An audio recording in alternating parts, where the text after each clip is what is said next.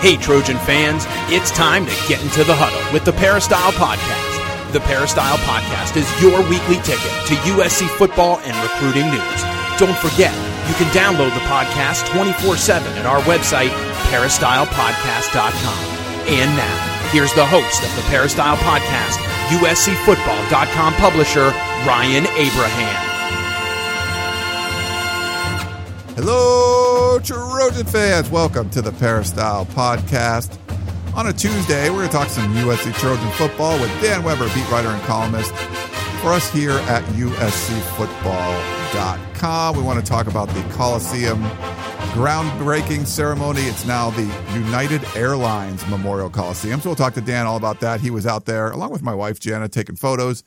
Dan wrote a really interesting column, and we're going to talk about that. We have a bunch of questions, a lot of talk about USC coaches. USC still does not have a running backs coach. Of course, signing day is just 8 days away, so it's kind of a crunch time in the college football world, finding out who the future of this program will be. So we got a lot of stuff to get to. If you have any questions or comments, you can email us, podcast@uscfootball.com, or you give us a call or a text at 424-254-9141. We're on iTunes, we're on Stitcher Radio, Google Play, TuneIn Radio, all the different ways you can get a hold of us. If you want to leave positive feedback, 5-star rating, we appreciate all of that. That helps propagate the show to more USC Trojan fans. And it's been a great year over the last year growing the show. So we do appreciate everyone that's kind of told your friends and listened to the show and been a loyal listener, wrote in and all that kind of stuff. So without you, we don't have a show. So we do appreciate that. And let's bring in Dan Weber. What is up, Dan? How you doing, man? Doing good. Glad to be back, and had a good day at the Coliseum yesterday. From a couple of different angles, but there is a lot of positive about it. I know people can say, "Hey, now you're changing your tune." But there always was a lot of positive. It's just maybe they've gone in some of the wrong directions, and maybe some of that can be brought back, and headed in the right direction. But, getting a $270 million, even if that, people think, well, that's not quite enough renovation, and then another $69 million on top of that for the naming rights, you've got some things going now. You just got to get them, focused and get them right and make it go in the right direction. So we'll see. It's not over yet. All right. Well, we want to ask you a lot about that, and we're going to get to all the questions too. Before we do, wanted to thank our sponsor, Trader Joe's. They've been with us since back in August or so, and it's been great partnership. I had my Trader Joe's yogurt this morning for breakfast. It seems like every meal we have a little something. My wife and I, something from Trader Joe's. We got a new spot right near our house in Hermosa Beach, and we love it. And, of course, we talked many times about the brand new one on just off the USC campus at the University Village, the USC Village. Awesome location. A lot of people go in there for tailgating and stuff. I don't know, maybe the new Coliseum can have a Trader Joe's in there, too. Maybe it's too close to the other one, but that might be a nice play for Trader Joe's. We'll have to talk to them about that. Yeah, to be honest, Trader Joe's Memorial Coliseum wouldn't have been all that. $69 million though. That's a lot. I don't know if if that's in their marketing budget. They're sponsored. They're on our podcast, so I don't think they have I'm not going to speak for them, but if they're sponsored, okay. Yeah. Well, I would imagine. I do think that is the sign of the future. I know Lynn Swan was talking about. This isn't a land grant college institution. USC does have to make sure it gets it does things like the the United Airlines partnership and all of that, and so we can understand that they got to do it smartly and carefully and all of that. But yeah, we would like to get Trader Joe's as involved as possible, with USC, and obviously being next door or being really right part of the University Village is about as good as you can get. But I wouldn't be surprised if there are some ventures like that once they get the Coliseum really squared away. You'd really love to see a souvenir, kind of a place where on site where they could, people could come for tours and have a real place where you could buy a lot of USC, gear, memorabilia, all that kind of stuff. So I'm thinking if I were USC, I might give John Bassalone of Trader Joe's a call. He's a market, these guys, Trader Joe's, they're marketing geniuses, really, when you think about what they've done, and really care about USC. I would think it wouldn't be the worst idea to involve people like John Bassalone in your marketing outreach efforts and say, what could we do here? Yeah, that would be a great idea. How do we move this down the road? Yeah. We've got to talk about the Coliseum. And no, there's no plans for Trader Joe's going in there or like a Target or anything that we know of. But there's a big corporate sponsorship now, 16-year deal, $69 million. And instead of the Los Angeles Memorial Coliseum, it's now going to be the United Airlines Coliseum. Now, reaction on Twitter, Dan, and I think on the message boards, not very positive as far as I'm never calling it that, which I don't think most people do unless if you call it the Pepsi Center, like that's all the choice you have. Mm-hmm. People are still going to call it like the Coliseum, but a lot of it was negative, but I don't know, $69 million, like that's seems like a pretty good deal. And they don't have to do very much, right? You put up some signage and stuff and broadcasters will call it that, but I don't think any of the USC fans probably will. No, I do miss, and I'm, I grew up in Kentucky, for goodness sakes. I'll miss the Los Angeles part of it. I know at the Los Angeles, I asked Max and Lynn both about that, and I know there was talk, how do you come up with a name and what do you keep and what don't you keep? And I think losing the Los Angeles, because when you hear everybody who made a series of speeches and references and all that yesterday, I can't get away from the Coliseum has been such an integral part of USC history. I mean, of Los Angeles history, and Los Angeles is an integral part of the Coliseum. I thought Max had an interesting point. He mentioned that 2 decades before they built the Coliseum, there were less than 100,000 people in Los Angeles. Not enough people even to fill the Coliseum.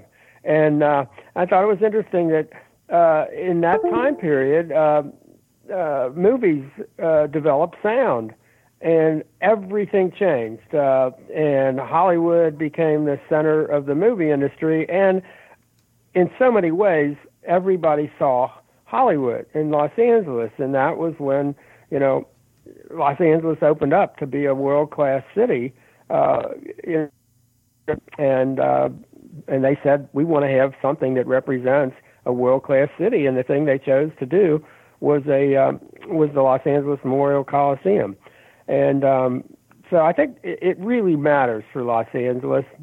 I thought the thing that they decided at the time, in the mid-1920s, Los Angeles had just a little over Southern California actually had a little over 500,000 people. They decided to build a stadium that would eventually, hold 100,000. And that was a statement that we want this to be a place for everybody. And I think of all the issues going forward, it's the sense of how do you make the United Airlines Memorial Coliseum a place for everybody. I know Max said he didn't want to drop the word memorial because it was built in honor of the World War I, veterans.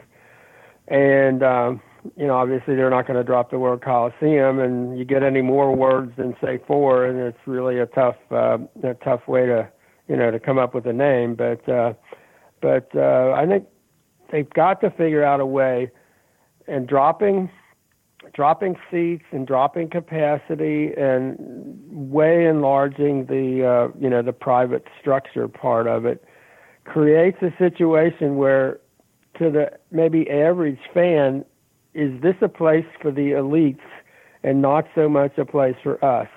And when you take away the 7,500 seats on the sidelines from basically the best seats in the house, from the most loyal ticket holders over 40 and 50 years, and you don't replace them, That's a problem. Okay, so USC, I think, has to address those going forward. They've got to do something that says, no, this wasn't just for the fundraising aspects. This wasn't just for the elites. This is a place for everybody. And there are some things I think they can do to address that, but I think they need to do that. And I think they need to really seriously think about sending the message that this is not just for the people who can give us the $10 million for a founder's suite. As important as that is, and as unbelievably responsive as the USC family, the Trojan family, has been to have founders, people step up with that kind of money. I mean, that's amazing. I know Texas A&M, they modeled A&M, and Texas A&M basically had like 12, I think, founders step up. So for USC to get that kind of response, for the Coliseum to get that kind of response is terrific. But now I think they've got to finish it up in the right way. And Lynn did say yesterday they're not finished. This isn't the end of it. So I think we need to hold them to that and figure out what's the best way. If you didn't get off to the best start in terms of do now to make this work for Los Angeles, for Southern California, for USC, and for the nation. Obviously, I think, listening to everybody yesterday, I think the big play that United Airlines is making is for the 2028 Olympics. I mean, they're a worldwide company. They bring people here from everywhere. They take U.S. Athletes to Olympics everywhere.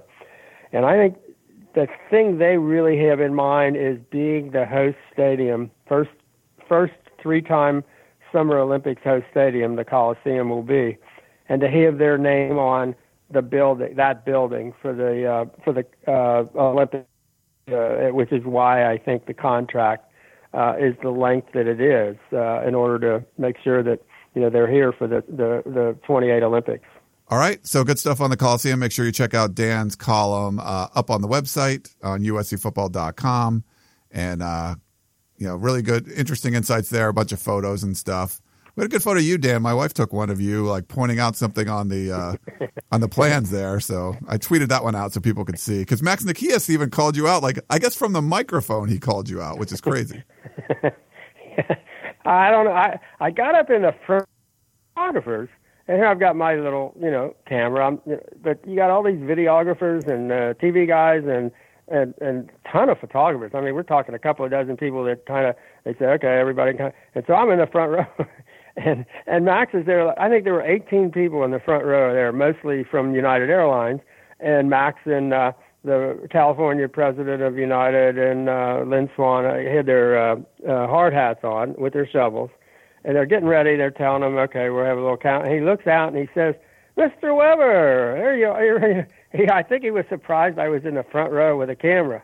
But,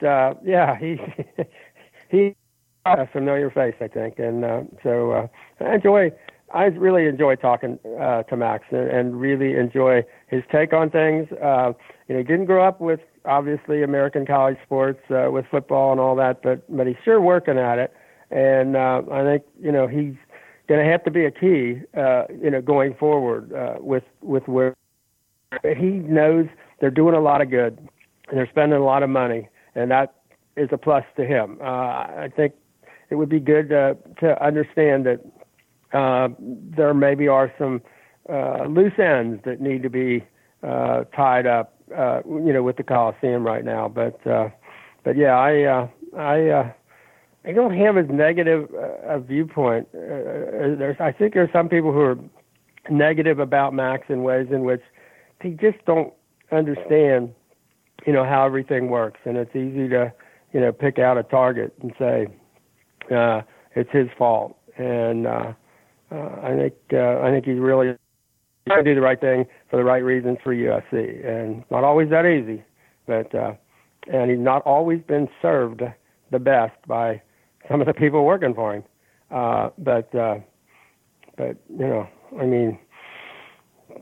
if you want to, for example, say, well, look at what's happened with the coaches. He did have enough guts, though, twice in the middle of the season to say enough, it's over, And I think there are a lot of college presidents probably wouldn't have done that. I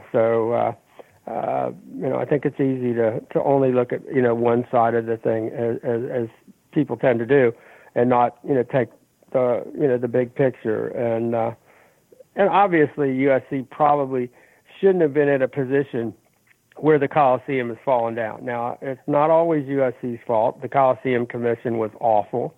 That whole, 15 politicians on there for whatever reason, none of it much good for the Coliseum, and not, nobody overseeing anybody, that they shouldn't be in the position where it is now, where basically you were doing a little first aid, now you're just trying to, just survive. And so maybe the $270 million doesn't go as far as it could if you didn't have to do all the patchwork and all the rebuilding that they're doing. But it's a pretty good start, and the United money is a good start, and I do think they need to finish it. And I think Max, you've got a chance. I do believe that. All right, Dan, well, let's jump into some of these questions. We got some coaching talk. There's been a lot of coaching talk, obviously. We have a couple of voicemails on the running backs. So I'm going to play them back to back for you. Here you go. Hi, Ryan. This is Joan Levis, and I have a question for you or Dan on your next podcast. It's a question about a running backs coach, and I was thinking, what do you both think of going after John Settle, the Wisconsin running back coach? He has had a ton of success, most recently with Corey Clement. I think it's pronounced Ogunbowale. And in one season at Pitt, he had James Conner. Anyway, thanks so much, and bye. Thanks for that one. And that was for about John Settle. And here's one more voicemail question for you on the running backs coach. Hi, this is Curtis from Moreno Valley. I think this question should go to everybody, everybody that's in the podcast and the podcast body itself. I believe that Clay Helton should do what he did with our last running back coach. Get the best coach in America that the pros are after too, that they're watching. Their next level is the pros. If he gets the best coach in America at every position, pays them the top pay, we may lose those coaches maybe the next year because the pros can pay more. But his job will never be threatened because it's always going to be a turnover of coaches, but we will have the top coaches in America under Clay Helton. Just like this guy. We got to keep our running backs bigger. That was our last McCullough's theory, that he needs yards after contact. He made Ronald Jones gain weight. Our first commitment as a running back is 228 pounds as a 12th grader. So this is the direction that he wanted us to go. I think we should continue to go that way. We need more coaches like that. And it won't be a threat to the head coach if he's worried about that, because they'll be gone. The pros will take them. It's already a proven fact. USC can be the next step to the pros, and it'll make us better. Fight on. Wow. Two terrific suggestions. I really like and it's an interesting proposition if you bring in a DeLand McCullough. And I know they talk about continuity, but here's a guy in 1 year had no transition issues. He couldn't have done better. He couldn't have hit the ground faster. He couldn't have had more impact.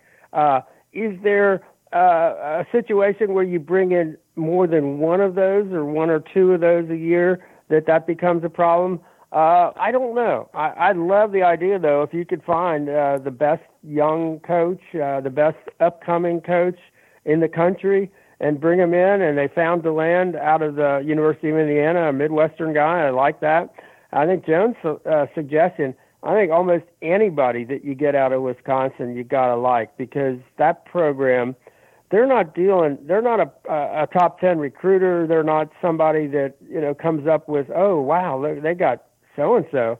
And yet year after year, they have these great running backs, for example, at just one position that, kids that you say, gee, I hadn't heard about that guy. And now, he's a freshman and boom, he's there. So I think you could actually do both kind of both of those things. And maybe, the guy from Wisconsin is the best young, best coach in the country. I love the ideas. Both of those are great ideas. So we haven't heard much about a direction or somebody that's in the pipeline at all at this point, and we didn't hear much with the land. So we're kind of waiting to see. But Clay should take your advice. I think both of you, those are terrific ideas. They are good ideas. Thanks for those calls. I don't think we're going to see anything on the front of a new hire until after signing day. Would you agree, Dan? Yeah, I think nobody. You're just not going to see. You don't want to kind of muddy the waters, I guess, a little bit. You might have somebody in line to come this way, and I think everybody's kind of going to be, holding their, ground, treading water a little bit, whatever, until signing day. So I think, and with USC, the land has gone. So. And it doesn't look like they're recruiting another running back, so I don't know that it has that much impact at USC, but I just think it's just kind of one of those things. You don't see much movement of coaches this last week before signing day. Yeah, not too much. And then, who knows? There could be some more fireworks after signing day. We'll have to wait and see. John in Oakland wrote in. He said, this was an email. Thanks to you and the whole USCFootball.com team on the insightful coverage. Well, thanks for that, John. Question for you and Dan. Pretend that you are Clay Helton and are called into Lynn Swann's office for your annual heart-to-heart performance review with your boss. A.D. Swann looks you in the eyes and asks, what realistic and specific things can I, as an athletic director of the athletic department and the university administration, do to help you win a national championship in the next 2 years? How would you answer him? Thanks again. Fight on, John in Oakland. Well, I think that they would start with extending some contracts of assistant coaches for more than just a year. I would think that would be probably number one on the list. I would think probably more bodies in the support staff for recruiting. And I don't know specifically with USC the way things are organized. Do they need a 60-person staff the way Georgia has now, or the number of people that Alabama has or Clemson? That's probably not. But I think what I would like to do is, if I were Clay, I might say, I might call the people up at Clemson or Georgia or whatever and say, can I come down there and maybe spend a couple of days and just see how this all works and, see what, and some places might let you, some places might not. But I think I might do that. If I were, Clay, I might tell Lynn, I need to go and get out of the bubble here at USC and go see what some of the best practices are around the country and what really seems to be working. And I might do that with strength and conditioning as well, and nutrition, and say, you know what, I'll come back. Give me a few weeks, Lynn, and I'll come back, and I'll have some of the best ideas what they're doing at the training table at Notre Dame or at Alabama, or what do they really feel gets the job done in recruiting at Clemson. What is it that's getting kids, to be willing to go? I mean, honestly, gosh, you could put the whole town of Clemson inside their stadium. I mean, it's like, and here they are just hitting it, recruiting-wise. So I think I might do that before anything else, other than maybe talk about some extending of contracts. I'm not saying that is necessarily the way. Let's say if I were acting the part of Lynn, I might say, you know what, let's just see how this year plays out. You could get on, if I were making, Clay's case, I think I might start there and then say, I'll get back to you on 3 or 4 other things that we could take from what other people are doing and bring them to USC and make them work the way they will work best for USC. Because USC's got some things going for it that none of those others have. They really, really, USC does. And USC needs to figure out how to take advantage of what other people are doing, but making it work for USC. Okay, on to the next question. Let's see. Let's go to we got one from Tarek. Since Wally Batiku and Connor Murphy have not seen much time as edge players, could they bulk up, redshirt, and play on the defensive line? I think Connor possibly. I could see much more Connor putting his hand on the ground, and he does now. Now he's got such a big frame. It wouldn't be. If you play in a defensive end with a technique with your hand in the ground, I think he could definitely do that. I don't know where that would put him weight-wise. I mean, he's 260 now, still kind of, lean. So would we be talking, getting him in 290 range or something like that? I could see that with him. I'm not sure with Olawale. I don't know that I look at him as a hand in the ground kind of a player. Is he the kind of guy? I mean, I would experiment with him. Is he somebody that, he's 250 now, could he be an inside backer? Run him to the ball, and, overpower running backs and all of that kind of thing, rather than having to be, do all the different things you do on the edge. Maybe, there's a future for him somewhere like that. I would definitely keep experimenting with him, where you just use his terrific athletic skills and his enthusiasm, and just get him to where he can make plays. And so far, that hasn't happened. And is a simplification kind of a thing needed?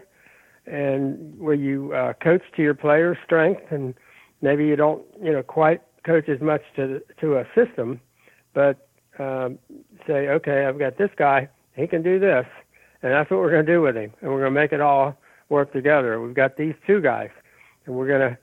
It seems like a shame that you're not getting more out of those two guys. Yeah, it does seem like a kind of a waste, and we'll see. This could be a really big year for either one or both of them.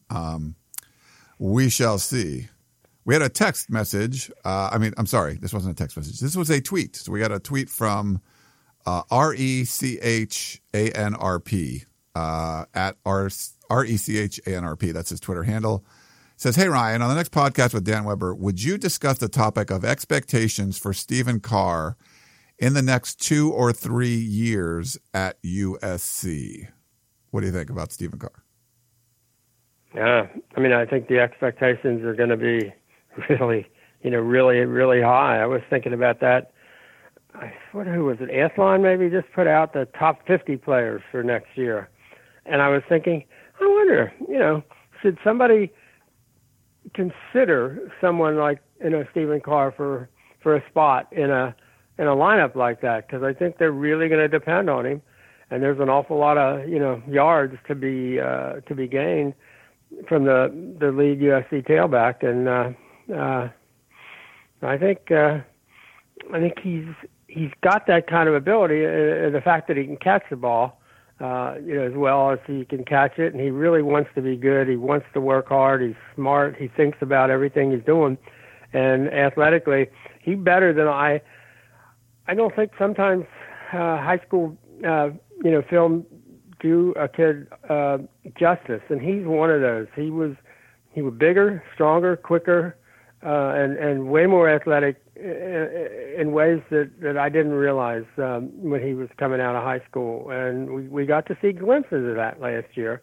But I think the expectations ought to be very, very high, and rightly so. And so looking forward to where Stephen goes next year, but I think absolutely really high expectations.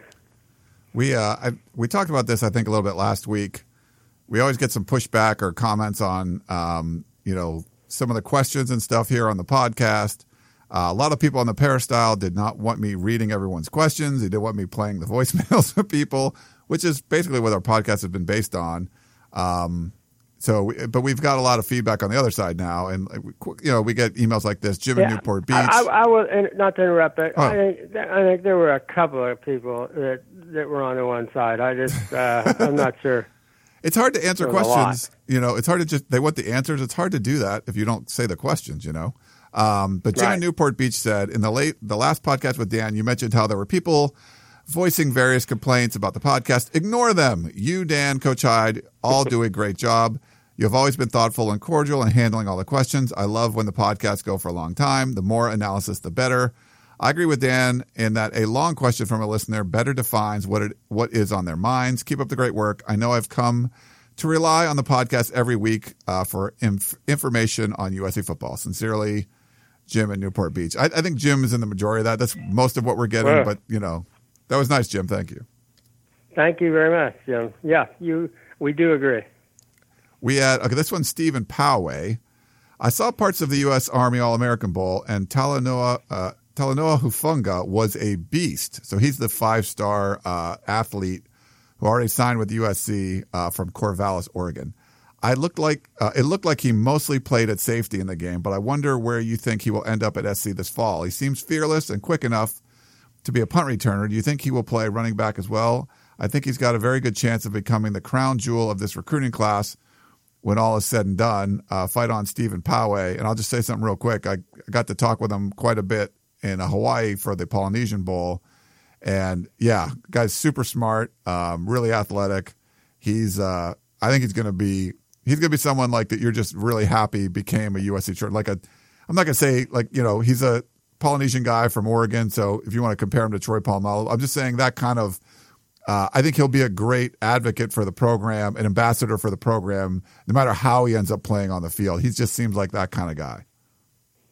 Yeah, that's a really good comparison, I think, with Troy. Out of, as it turned out, I think originally Santa Ana, but out of 10 Mile, Oregon, when he came to USC, and he was just, and he always will be, terrific spokesman and example and all of that. I think, and I was just doing a book on USC football and working on my Marcus Allen chapter, and it reminds me when you talk about where he will end up, Taylor, with what John Robinson said about Marcus Allen, who came in as a running quarterback and safety, and they realized, he ended up playing fullback and then tailback. And John Robinson said, I don't know where you're going to play, but you have to be on the field. And I think that's the situation here. We might not know for sure. I mean, you got so many safeties. You got so many guys that can do. I mean, they got to start developing that talent. I mean, you got to start. But when you look at USC's safeties, for example, you just think, does anybody have a better group of young, talent here? It's got to start manifesting itself in every way on the field. But where he's going to end up, you don't want it to be like Jamel Cook, where you say, well, he could play any position. Let's just see which ones of, and be kind of a jack of all trades and master of none. I think you got to figure out exactly where he can really help you. But I think he's a kid you want to get on the field somewhere, and as soon as possible. As far as a punt returner, you gotta look at Amon-Ra, I would think, in that spot. But boy, there's an open place for incoming freshmen for sure. There certainly is. Speaking of the kicking game and special teams, Paul in Vegas says, I know we need good kicking. It's vital. So what is going on with our kickers, and how many of them remain on scholarship going forward? So if you look at our scholarship chart, we have 5 players, special teams players, 2 punters, 2 kickers, and a snapper, all on scholarship. We're not sure how that's going to end up, but any thoughts on that, Dan? Yeah, I don't think we know what's going to happen with Chris Tilby, and by the end of this semester, we also know, that they got in a 5-star walk-on, preferred walk-on, who certainly would seem to be in a position where he might be able to earn a scholarship down the road. What's going to happen with, you've already got 2 place kickers on scholarship. I think there's a lot to be sorted out in terms of kicking going forward. It may not be during this spring semester, but one thinks that by the end of the spring semester, it will be sorted out much more now. I don't think, and we still haven't mentioned the Australian rugby guy. So, and whatever his story is that was reported in, the biggest paper in Australia said he was coming to USC for a scholarship. Don't think that can possibly be true, but, they're loading up in some ways, but I don't know the scholarship roster can really handle, 5 or 6 specialists. So something is going to happen. We just don't know what. We'll know a lot more during spring ball. Yeah, we should know a lot more then. This one's from Steve. He said, guys, and he lists a bunch of quarterbacks. Palmer, Leinart spelled as badly as I've ever seen it spelled, Booty, Barkley, Castle, Pete, Kessler, Sanchez, Marinovic. Who do you think Darnold will emulate best in the NFL? And he says, do Fink, Sears, and Daniels match up? I don't know what he means by that, but who do they match up with? Darnold in the NFL. I would guess Sanchez off the bat. Like Sanchez was probably the closest, like athletically and stuff, but physically he's more Carson.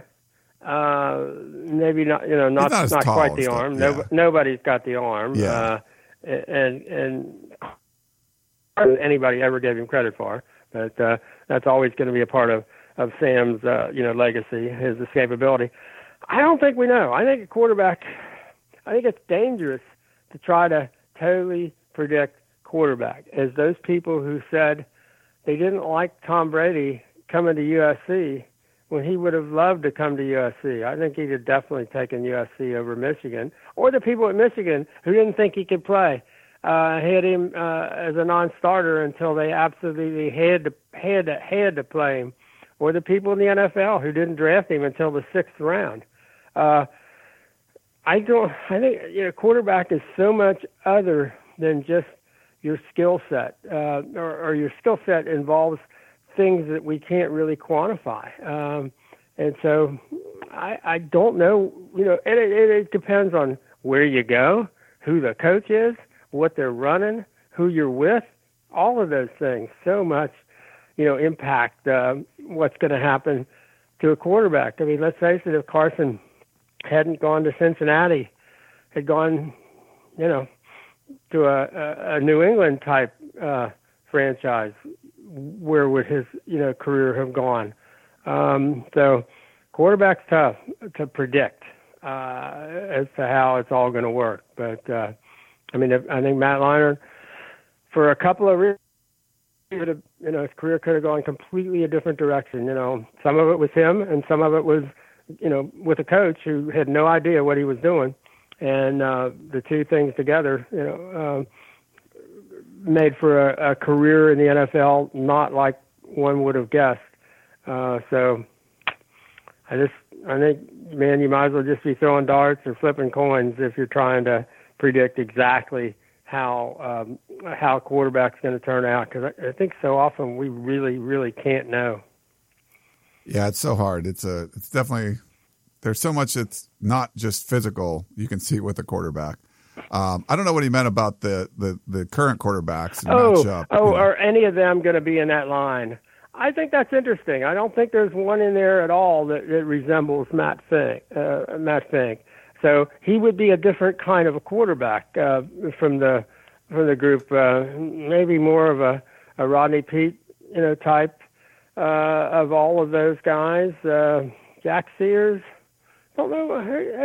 I don't think we know right now where Jack Sears is going in terms of his skill set. The ability to just take off and fly, and learning his way through, through the college system and all. I mean, I'm really interested in seeing what we're going to see in the spring from him. I would think, you got to think JT, Daniels has got some special stuff that will give him a chance to. I mean, some of it is, you grow a little bit, all of that, but he does seem to have some things that just jump out at you in his high school. When you look at his stuff he did in high school, he just seems to see things clearly. The game seems really slowed down for him.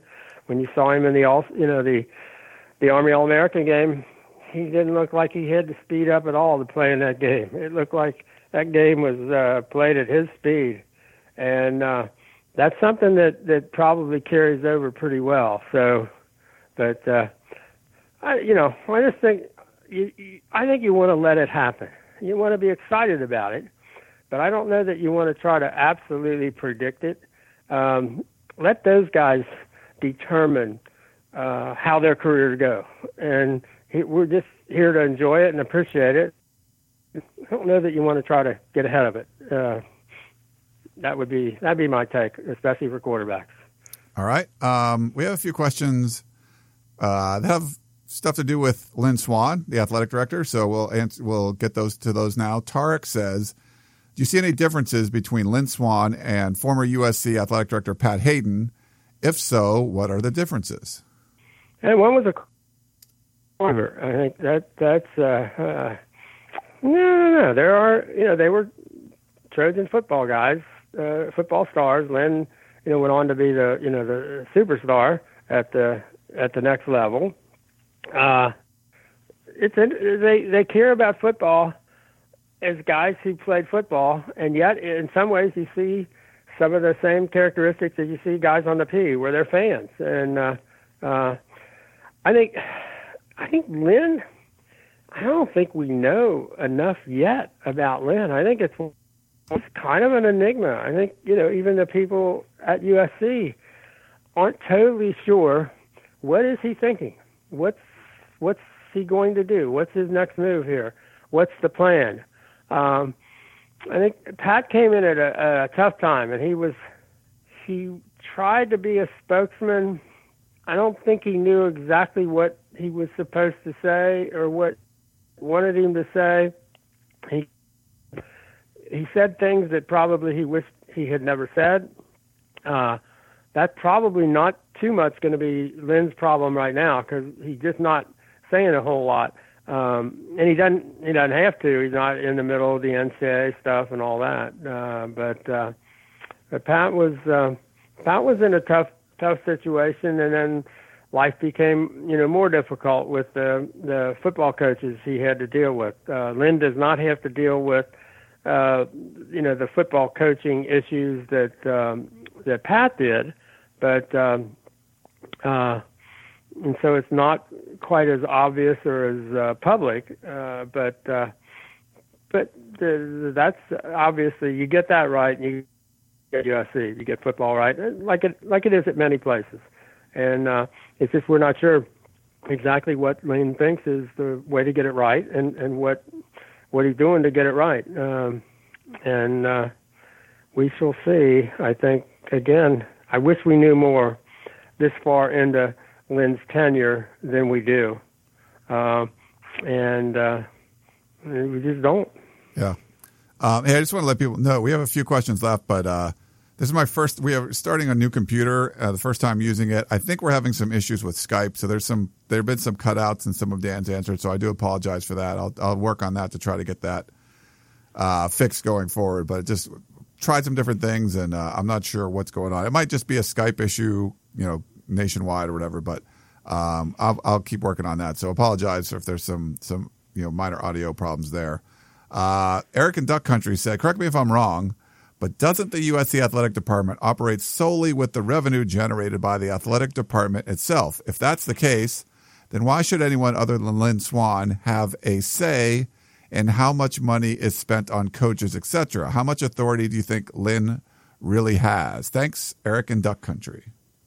Well, yeah, I think it all, obviously how much money you raise and how much is allocated to, I think he has a decent amount of say, but I think everybody, every athletic director, has a decent amount of say. And if you want to emphasize here and not, put your money there, you've got that kind of ability. Basically, you look at every school in the country's athletic budget, and they essentially spend everything they take in. I mean, it's not, that's just the way things work. And USC hasn't probably kept up like, I think they were in some of the peak years, as I recall, they were in the top 10 in terms of revenue, and now probably closer to like 20, something like that. And again, revenue expenditures are essentially the same thing, but you're looking like maybe $110 million a year, which is kind of where Oregon and Washington are, ahead of UCLA in the Pac-12, and like I think Texas A&M is $194 million, and Ohio State and Texas and those schools are spending, fairly significantly more than say USC, but USC probably spending more than Clemson. So it's not that they're in a place where you can't compete for, or spending as much, Florida State and places like, so they're not in a place where they can't compete at all. For sure they can. But as to whether the athletic director has kind of the ability to just say, this is what we're going to do, and not worry about the rest of the university, I don't think that's the case. I think it all kind of has to go together. And when you're doing budgets and things like that, I think nobody goes off on their own and just says, well, we're going to spend as much as we have to, although you've got a situation where they're not really having to pay off any previous coaching contracts and all that, and so you would think there's a decent amount of leeway in what they would pay coaches, because they're not having to pay a head coach all that much. And obviously, the assistants are, I just saw Oregon, for example, is without hiring their 10th coach, they've already got coaches' salaries over $5 million for next year. So Oregon has jumped way ahead of the curve in the Pac-12, and way the USC. I would guess probably might be double. I don't know, and that probably can't stand. I mean, you probably got to say, look, these are the people we're competing with, and this is what the market will bear.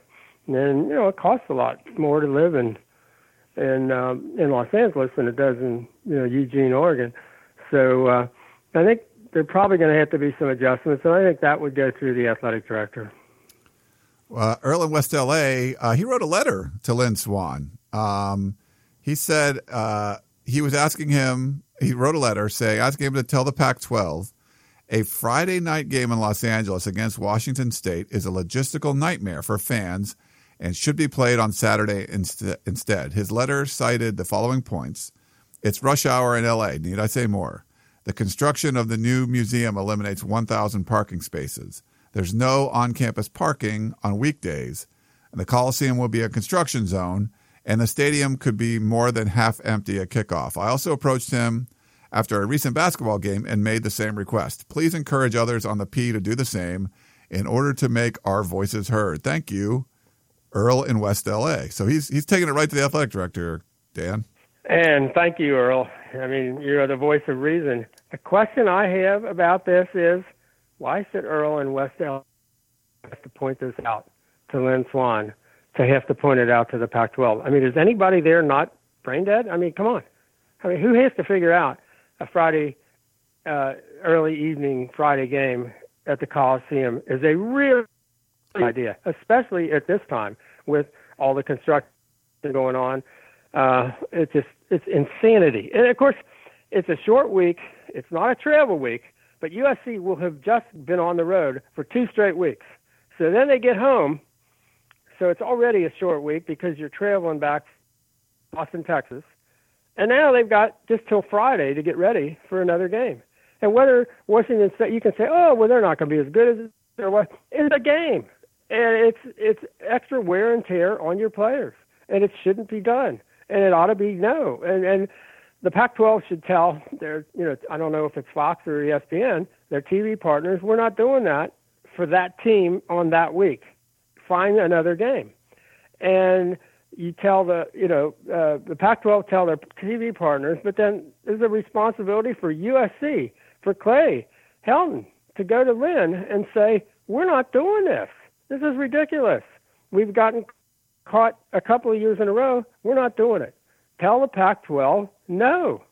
They can go, and we're not going to screw our fans. It's hard. I mean, college basketball is hurting in Los Angeles in some ways, attendance-wise for sure, because people can't get to the games. UCLA people, they can't get to the games. USC people can't get to the games. Especially they're moving them up more in rush hour for television purposes. And so they say the heck with the fans who buy the tickets.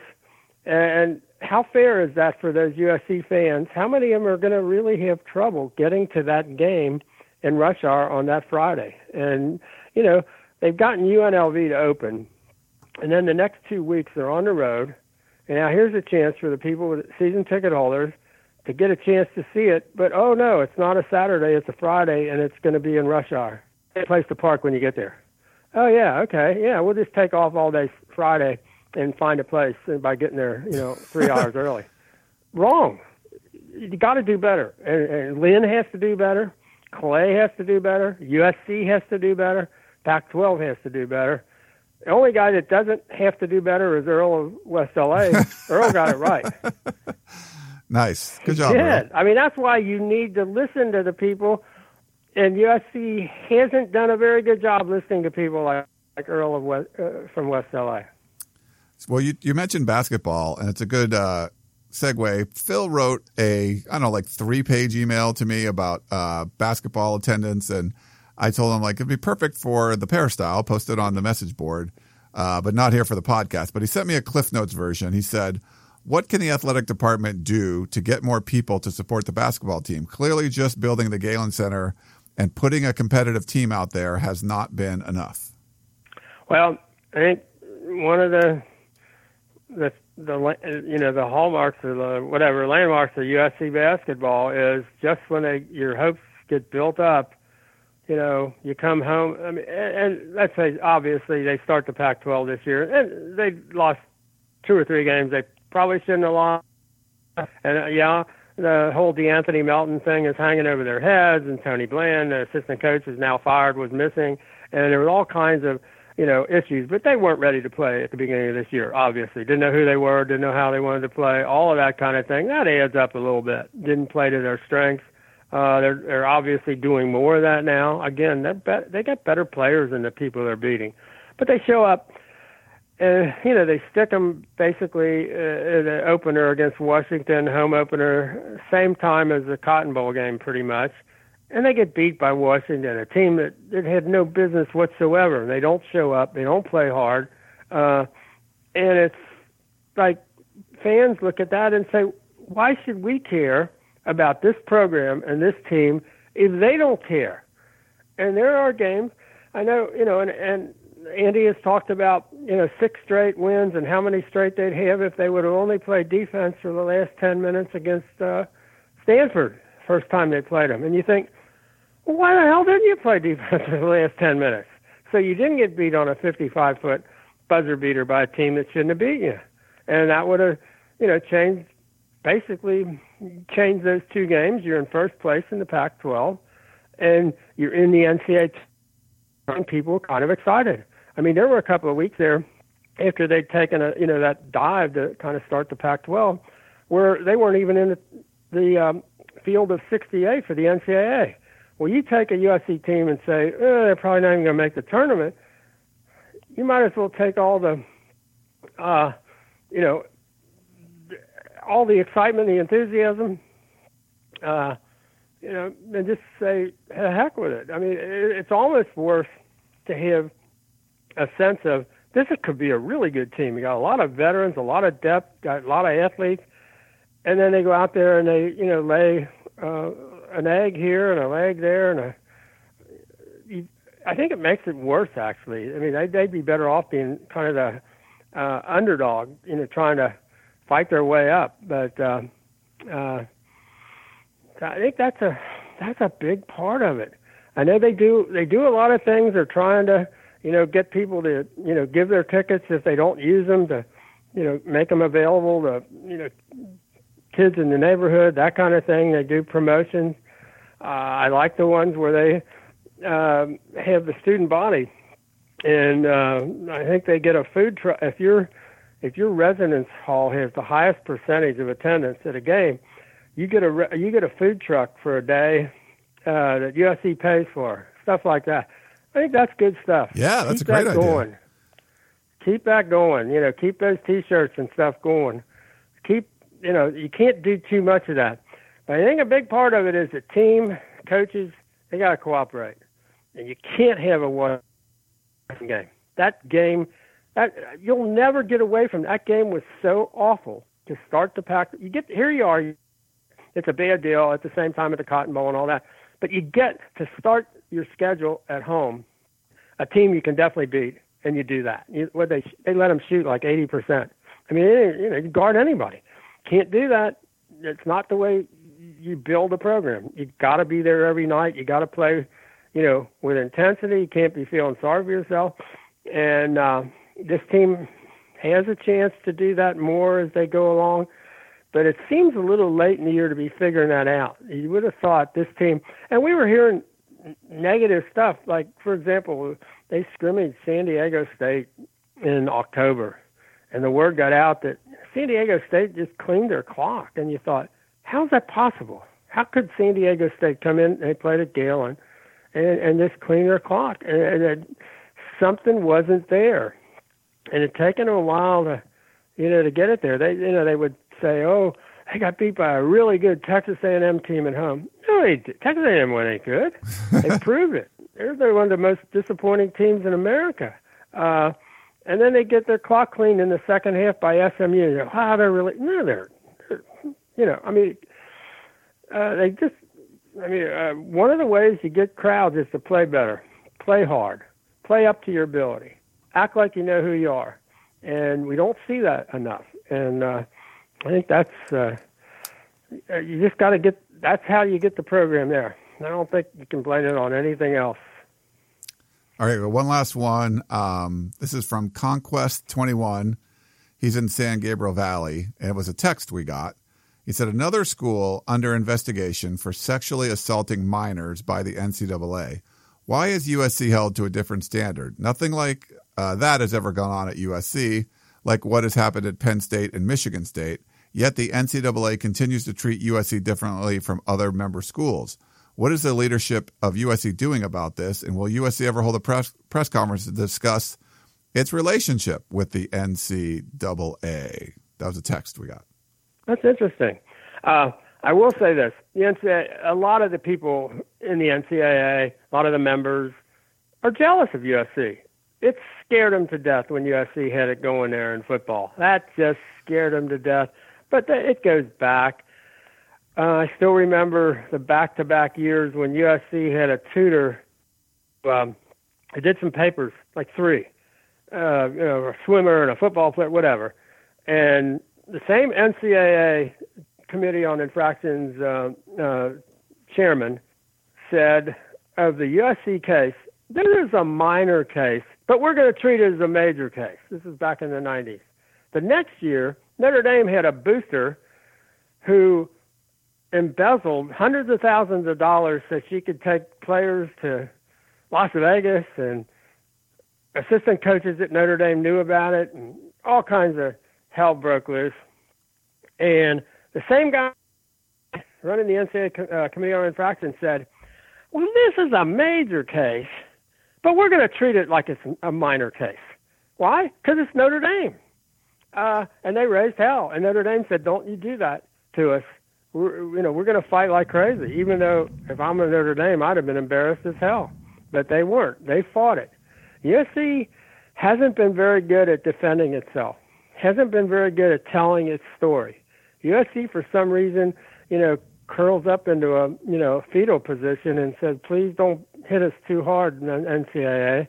And I don't think that's the way you do it. You know, basically, everybody in the country looked at what USC did in the Reggie Bush situation and said, okay, we'll never do that again. You know, USC gave us the roadmap of what not to do. Why USC doesn't understand this, I'll never know. I talked to enough people at USC about it, and I don't know. I mean, USC hasn't had people in those kinds of positions. For example, it's not surprising that the Michigan State stuff didn't go anywhere when it got to the NCAA, because the Michigan State president, who just had to resign this week, was on the top committee of governing Division I sports. The president during that time was the guy that Mark Emmert at the NCAA constantly cited as, this is the way to go. This is the kind of leadership we need. He's the guy they would bring into, you know, many of their conferences as, you know, the spokesperson and for all that's right and good at the NCAA. USC hasn't been very good at doing that. You know, USC kind of said, we don't need you guys. We don't like you guys. We don't trust you. Not that that wasn't correct. USC was correct in saying, we don't like you. We don't trust you. We don't want to be part of your club. The problem is people who are part of the club get treated differently from the people who aren't part of the club. And USC's never been part of the club. And the club has always been kind of jealous of USC, and you know, that's where it is. USC's one of those, you know, it's kind of a Mean Girls kind of a thing in high school, where USC's the one that they get together and talk about, and USC never figured out how to get in with the Mean Girls. So can they? I don't know. I don't know if a press conference would be enough, but I don't know it would be wrong to just say, hey, we understand what's going on. We know how, you know, you can get Cam Newton eligible in a day after knowing how much money changed hands, and say, well, he's eligible for the championship game because he didn't really know. Heck, he didn't probably know at all. And where you DeAnthony Melton going to go a whole year, you know, for a whole lot less money that didn't come anywhere near his family. And yet nothing seemed to be able to get decided. It just sort of, you know, went on and on and on and on. Is that USC's fault? Is that the NCAA's fault? I don't know. But yes, the circumstances are always different when USC's involved. All right, Dan. Well, I'm in my office. There's like people like rolling doors next door. There's all kinds of noise going on. So I'm sorry about that. If the sound quality of this episode not as good, but hopefully you guys liked all the information. Dan, appreciate you coming on again, and great stuff. Thank you. Enjoyed it. That was, again, great questions, you guys. Thanks so much. Yeah, thanks for everyone sending those in, and thanks to Dan Weber. I'm your host, Ryan Abraham. Hope you guys enjoyed this edition of the Peristyle Podcast, and we will talk to you next time. Thanks for tuning in. You may have noticed that shopping at Trader Joe's is unlike shopping at other markets. People ask us all the time how we manage to have such unique, interesting, and delicious products at such great everyday prices. This is Dan Bain of Trader Joe's. The answer is simple. It's all in the way we do business. We buy directly from the manufacturer whenever possible. This helps to keep our costs low, and we pass those savings on to you. No gimmicks, just great values at honest prices. Every day at Trader Joe's. Thanks for listening. You've been listening to the Peristyle Podcast, presented by USCFootball.com. Be sure to tune in next week for the latest news on Trojan football and recruiting. Don't forget, you can automatically download the podcast directly to your smartphone or tablet for free. Just click the iTunes link on peristylepodcast.com or search for Peristyle Podcast at the iTunes Music Store.